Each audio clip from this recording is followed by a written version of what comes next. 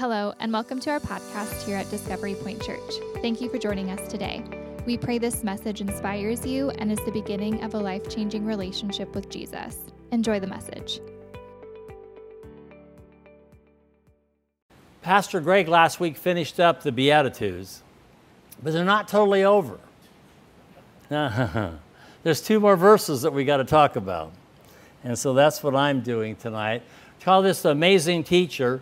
And because of that, you'll see that I pulled a text. Normally, I just basically use just the New King James Version. And but you're going to get one NASB tonight. And so the text is Matthew 7, 2 verses. And it's 28 and 29. And then I'm going to re-quote this again in the Message, but in the NASB, as you'll see the difference. And so, it says, and so it was, when Jesus had ended these sayings, that the people were astonished at his teaching. For he taught as one having authority, and not as the scribes. Let us pray. Heavenly Father, we thank you for this day. We thank you for your word. And Father, as we get into your word, Holy Spirit, you minister to us as only you can. You gave me the message, but only you can present it, Lord. Hide me behind the cross, but most importantly, use me to bring glory to your name. In Christ's name I pray, amen. Matthew 7, 28 and 29. And we come to the end of this journey through the Sermon on the Mount. And it's been a journey of highs and lows, and of comfort and of challenge. There's been a lot here that we've talked about. And I hope these scriptures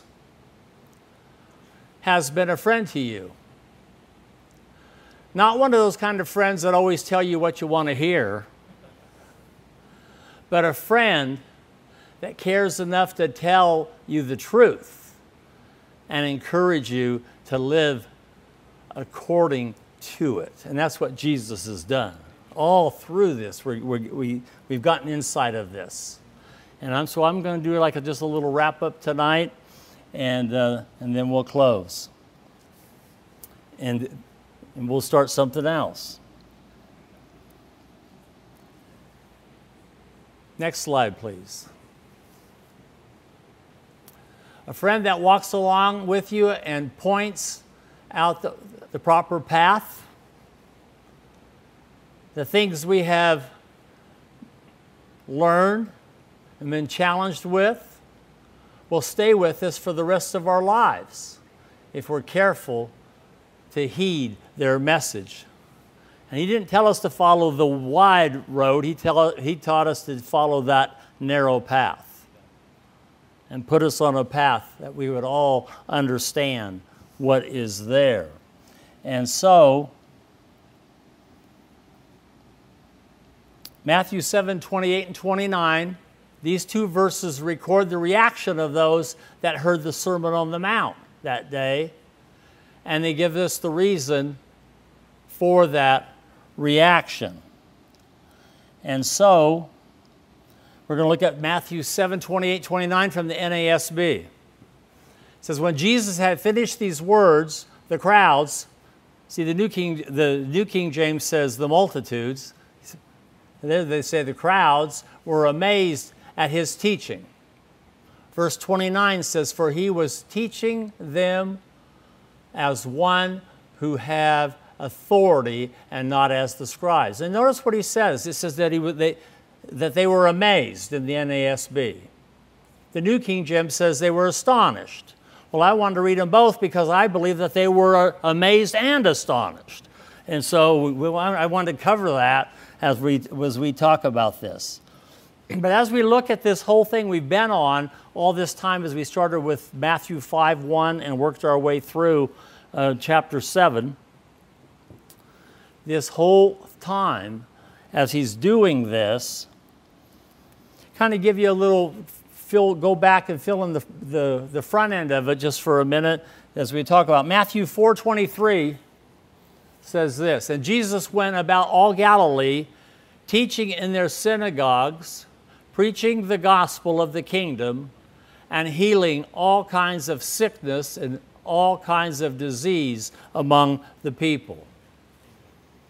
And as he's doing this, more and more people kept showing up. Great multitudes had come to see him, to be healed from their diseases and follow him. They came not only from the immediate area of Galilee, but also from Decapolis, Jerusalem, Judea, and beyond the Jordan. And you say, well, how do you know that, Pastor Ron? Because Matthew 4:25 tells us that.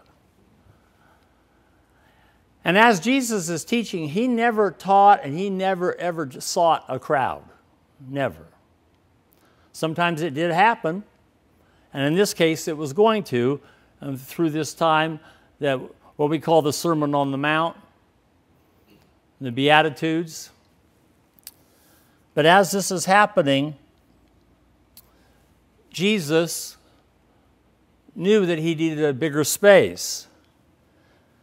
So Matthew 5:1 is where we started many months ago, said this, and seeing the multitudes, he went upon a mountain, and when he was seated, his disciples came to him. Well, not just his disciples, it was all his disciples had came to him. And there was others that had come to him. They heard that that he could heal them.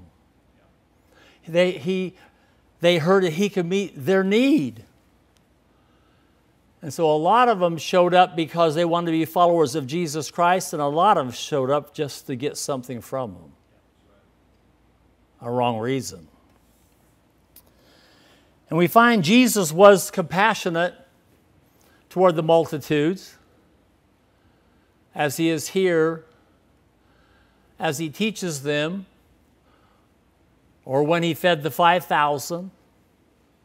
But we also find Jesus constantly seeking to make a separation between the people that would truly believe and follow and those who were just curious.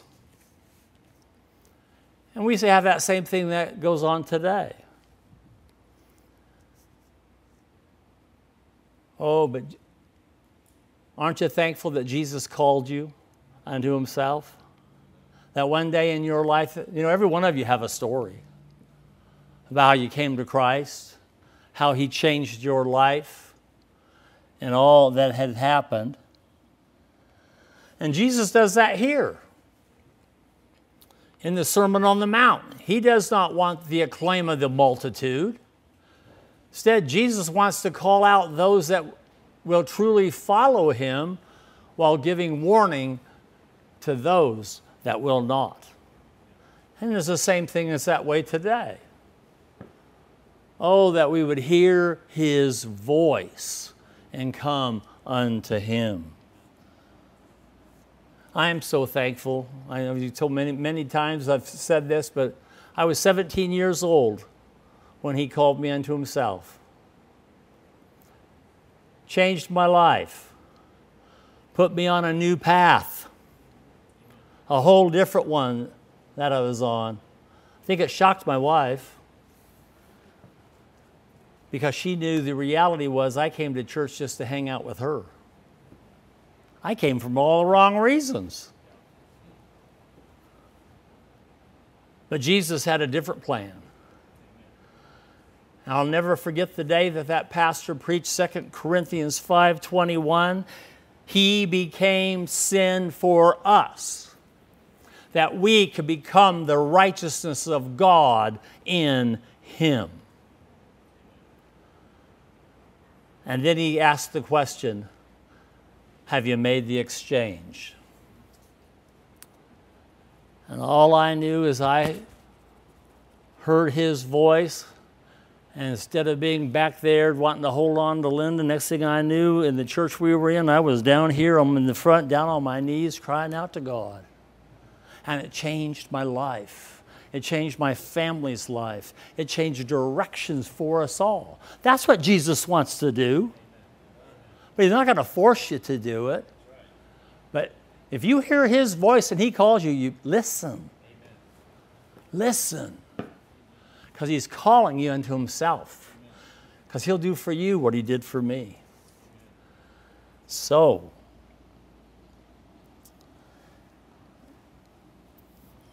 next slide, please. Notice the response of the people to what Jesus says. In Matthew 7:28 says that they were amazed and astonished. That's why the amazed part was the NASB. The astonished part was the New King James Version. And so, they were amazed and astonished. The teaching of Jesus throughout this sermon had such impact upon those who were listening that they were literally shocked. They were overwhelmed. How could a man like Jesus be teaching like this? Jesus was not schooled. He was a carpenter's son. His friends were local fishermen. How did he teach like this? Because they didn't understand yet. How could such an untrained man who keeps that kind of company say such things? But he did. And they were challenged by him. You see, in that time period, the rabbis, when they went to school, they were schooled in two schools of thought. The Mosaic Law, the first 5 books of the Bible. Genesis, Exodus, Leviticus, Numbers, and Deuteronomy. And they were also schooled in the writings of the rabbis. That became more difficult. I have a set of writings of that called the Babylonian Talmud. And it was purchased for me when they had taken, that was written in Hebrew and translated it to English. The whole Babylonian Talmud goes back to David time, 5,000 years ago, and there's writings from rabbis, and I don't know who picked what in there, but it's writing all down through those years, and it's a set of books that sit on top of a bookcase that go from one end to the other at my house. And that's the harder part. The first 5 books of the Bible or the writings of the rabbis, they never read all that. It was impossible for them to. But as they would speak and as they would talk and as they would teach, they would look up certain things in those books to be able to help them. They'd be able to point to these rabbis and to be able to say, the rabbi said this, or the rabbi said that. But Jesus wasn't like that. He never quoted anybody. And if he did quote somebody, it was usually to straighten out what they were saying. Huh? Yeah. He just spoke Scripture. Because, see, they hadn't figured out, nor did they know. It hadn't been revealed yet. He had not went to the cross. He has not resurrected. None of that has happened yet. The Gospels have been not written yet. But John understood that and wrote to the church, and he said, in the beginning, in the book of John, chapter 1, verse 1, in the beginning was the Word, and the Word was with God, and the Word was God. And verse 14 of that same chapter says, and the Word became flesh and dwelt among us. And when you're the living Word, you don't have to ask anybody anything. You just speak it. And that's what Jesus did. And they were astonished. They were amazed. They had never heard such a thing. And that's exactly, next slide please. That's exactly why the multitudes were so amazed. Matthew 7:29 says that they were astonished because Jesus was teaching them as one having authority and not as the scribes. You see, because the scribes did not teach as one having authority. They'd say, well, this rabbi said this and this rabbi said that, and they were always pointing to those things. There's nothing wrong with doing that. We do that ourselves. Many times, if I'm speaking or teaching on a certain subject, I have a lot of books at the house. Linda thinks I have too many of them. I filled up everything, and now we're starting to stack this way. But I'll look up writings of like Charles Spurgeon to see what he had to say on that subject. It gives a little more punch if you're quoting somebody like that on the message you're talking about. And that's what those rabbis, and that's what they were doing. Jesus never had to do that. Why? Because he was the living and is the living Word. That's a hallelujah moment, isn't it? Jesus did not teach based on the authority of training received or on the authority of what someone else said. He taught on the basis of his own authority. And that's what they understood that. Matthew establishes Jesus' authority in the sermon as he shows Jesus' power over disease, nature, the supernatural, sin, and death. He had power over it all. And so as Matthew's writing all this, he's talking about those things and teaching them and realizes that Jesus is the answer. He is the all in all. Like the song that Chris led us of the last one, that he is that firm foundation. Oh, that we be anchored there. So, throughout the Sermon on the Mount, Jesus contrasts the teaching of the scribes and Pharisees by saying, you have heard that, ancients were told, and you have heard that, or you've heard this, because the only thing they had was to rehash what those who had gone before had said about Scripture. They didn't have anything to say about Scripture. They were just rehashing what somebody else said about Scripture. And here, this multitude was listening to what Jesus had to say and what he was teaching and what he was saying, and it was so different. And the call goes out to, who is this man?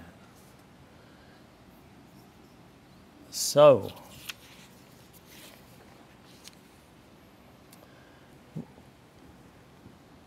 we find Jesus was compassionate.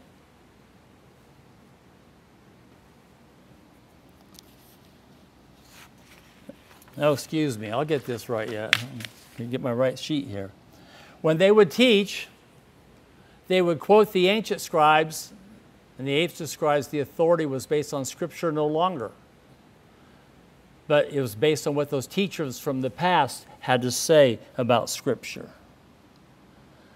Jesus never did any of this because he did not have to. When Jesus did quote others, like I said earlier, it was usually to correct the improper theology that they had, to straighten them out. And I find it amazing there was times that they had so much bad theology and Jesus just kept his mouth shut. He didn't even try to straighten them out. He just left it the way that it was. Maybe there's a lesson in there for you and I, especially the time period we live in, and we're trying to figure out all the end times things and come up with all these things. And there's those that have charts that go from one side of the wall to the other. You know, in the first century when they asked Jesus about those questions, he never even answered them. That's something to think about, isn't it? So, throughout the whole sermon, we see this. Each of the Beatitudes are factual statements that Jesus proclaims on his own authority. In the last Beatitude, righteousness is equated with living for Christ. Pastor Greg spoke on that last week as he finished it. These are not idle words or the back and forth of people discussing points of theology. This is the positive declaration of how God wants us to live. Every declaration Jesus makes in the Sermon on the Mount is based in his own authority as God incarnate. They don't understand that's who he is, but they're going to before this is all over. And so, these proclamations cannot be dismissed lightly as a matter of someone's opinion. They are statements of fact made by the one who created everything and who will sit in judgment of everyone. Do you realize that there's nothing that's been made that he did not make? Think about that. That's amazing, isn't it? So,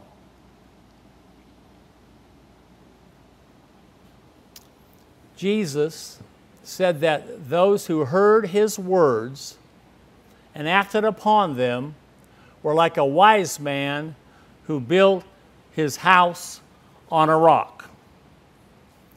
Pastor Greg spoke about that last week. We sang about it again tonight, a firm foundation. We're not built on the sand, we're built on the rock. And that rock is Jesus. So, next slide. What a wonderful joy to have the Holy Spirit develop the characteristics of the Beatitudes in you. God wants to use us as salt and light, to have joy even in persecution. Even there's things that we face that we don't understand. We could wring our hands or whatever, but we don't have to. Why? Because we belong to him. Aren't you glad? There's nothing that can happen to us when we're in his hands. There used to have, years ago, you used to see all these, you're in good hands with Allstate. I think we're in better hands with Jesus. Huh? Huh? So, next slide, please. To live life on a different plane than the world, to commune with the Father in prayer. Oh, that's powerful. We're going to talk about that on Spiritual Gifting Night. And we don't always see prayer as spiritual gifting, but it is.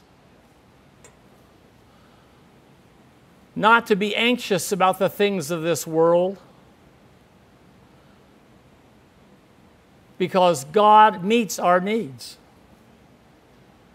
To have a house that will stand in the storm of life. That's powerful. The teaching of Jesus amazed those who heard because he spoke with authority. You cannot ignore what he says without paying a terrible price. Build your life on a solid foundation. Huh? So we sang about a firm foundation. Jesus is that foundation. Jesus is that solid rock. The emphasis on rock is mine. May we listen to him. Thank you so much for joining us on our podcast today. We pray you allow this message to transform you to take what you learned and share the love of Jesus to those around you. You can stay informed and connected by following Discovery Point Church on all social media platforms. Thank you, and God bless you.